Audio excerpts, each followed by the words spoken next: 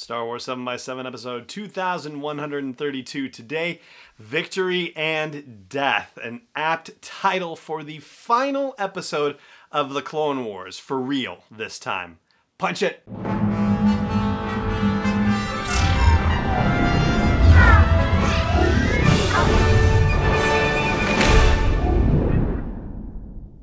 Hey Rebel Rouser, I'm Alan Voivod, and this is Star Wars 7x7, your daily dose of Star Wars joy, and thank you so much for joining me for it. Here we are, Revenge of the 5th. I go back and forth between Revenge of the 5th and Revenge of the 6th, 5th feels a little bit better, and it's right after May the 4th, so, on the one hand, sure, and on the other hand, Revenge of the 6th, well, it's just adding one letter into Sith, so, yeah, there you go. The debate will continue, but I have a feeling the fact that people will be celebrating Revenge of on both the 5th and the 6th, does that mean the dark side is taking over? Well, I don't know if I want to go that far, but it certainly is in Victory and Death, which is episode 12 from season 7 of the Clone Wars, and the final episode in this story arc, in this season, and in this series. Game, set, and match. And this is a full spoiler episode of the podcast, so if you haven't seen Victory and Death and don't want that spoiled for you, then save this podcast for a later date. But if you're okay with me jumping in, well, this is about as action-packed an episode as you could ever have asked for with the Clone Wars, and it kind of had to be that. I mean, yeah, of course, there's a world where you could have gotten them out of the ship a lot faster and to safety a lot faster, but why? Why, really? I mean, ultimately, you just needed to get them to safety, and that was as much as you needed to do, potentially. I know we talked about Maul and his storyline, considering that we know he gets captured at a later point, or that he gets captured in a different way than when we saw him captured in this story arc because of the Ahsoka novel. But it seems like that's going to be a story for another time, and that's okay as well. In fact, we'll talk about that in further detail on another episode of the show here. But Maul actually was a little bit of a surprise in this episode because he did not actually help out Ahsoka and Rex in the way that Ahsoka had hoped he would by causing chaos. I mean, initially, sure, it allowed her to get loose and distract the clones for a bit while everybody was running around and to get Rex and find out what was wrong with him. But now that they're working together and they have to escape that hospital room, which was done very well, I have to say, and they didn't rely on a ventilator shaft like I had thought might be a possibility. So that was very cool. Their escape ultimately does not really hinge on the activities of Darth Maul. In fact, Darth Maul, as Ahsoka notes, is a chaos causer, and he does just that, but unfortunately it causes a rather lot of difficulty for Ahsoka and Rex as well. I mean, it's one thing for them to get off the ship. They had to do that, but for Maul to just wreck the hyperdrive entirely and drag them out of hyperspace, I mean, who knows where they could have ended up? They could have been too close to a star or gone through a supernova or something, thinking about Han's lecture to Luke in A New Hope.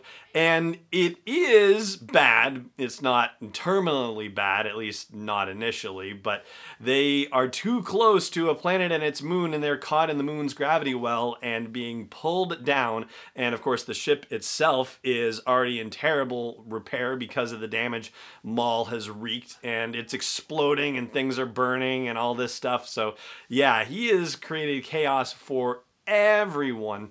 And everybody has to get off the ship if they're going to survive. But once Ahsoka and Rex show up in the landing bay, well, as Rex puts it, they are all going to die to make sure that Ahsoka and Rex die as well. But there is one last card that Ahsoka thinks can be played, and this is the card they try to play, and I'm playing it for you right here. I said hold your fire, Jesse. I have the situation under control. You have your orders, sir. Now execute it, or I will. The order was to execute the Jedi for treason against the Republic. The problem is, Ahsoka Tano is no longer a Jedi. Hasn't been for some time.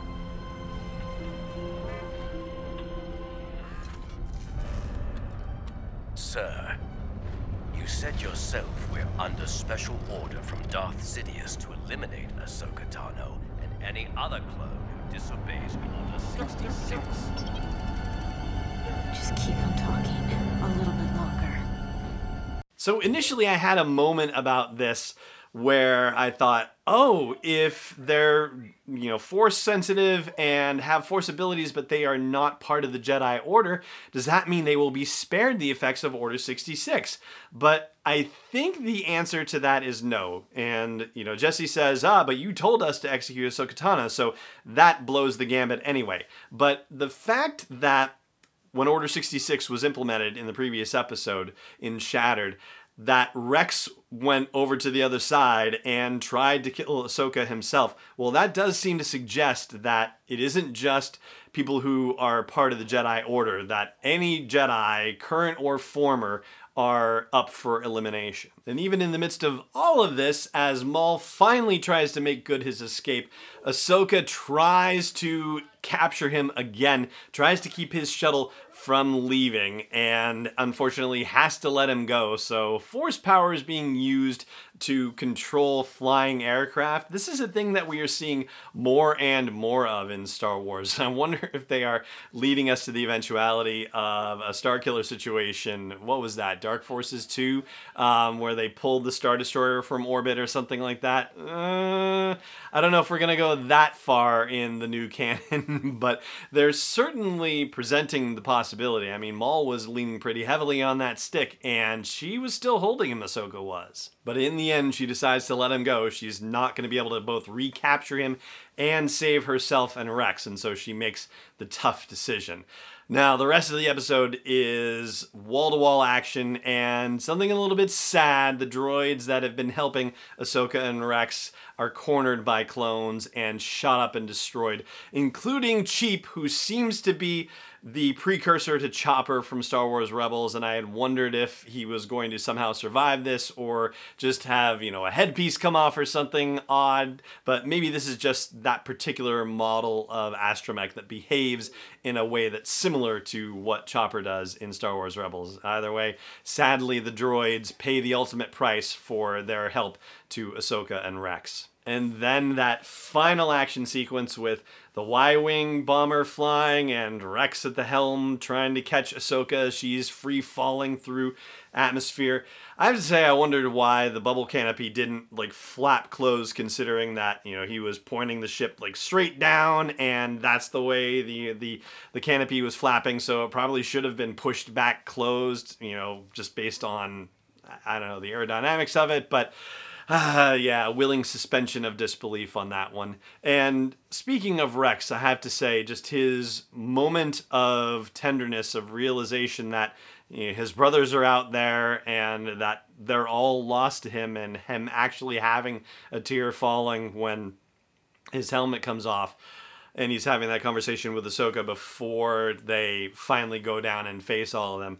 That was rather beautifully done, rather meaningfully done. Just that one brief glimpse of emotion to show that it was there. It wasn't overdone or anything like that. It was just perfectly pitched. Perfectly pitched. And finally, so first of all, they buried a bunch of the bodies, which I found to be an unusual choice, to be sure. And I don't know if this is to confuse people that might come afterward, but if anybody's going to investigate this crash, they're going to be asking who buried all the bodies and, put the helmets up on sticks as memorial grave markers. Somebody has to be asking that question. It seems a little interesting to me, but we don't necessarily know how long after the crash the epilogue happens when Darth Vader arrives to investigate the scene. There's a lot of snow on the ground, and the Star Destroyer, at least the nose of the cruiser, I keep calling it a Star Destroyer because I just feel like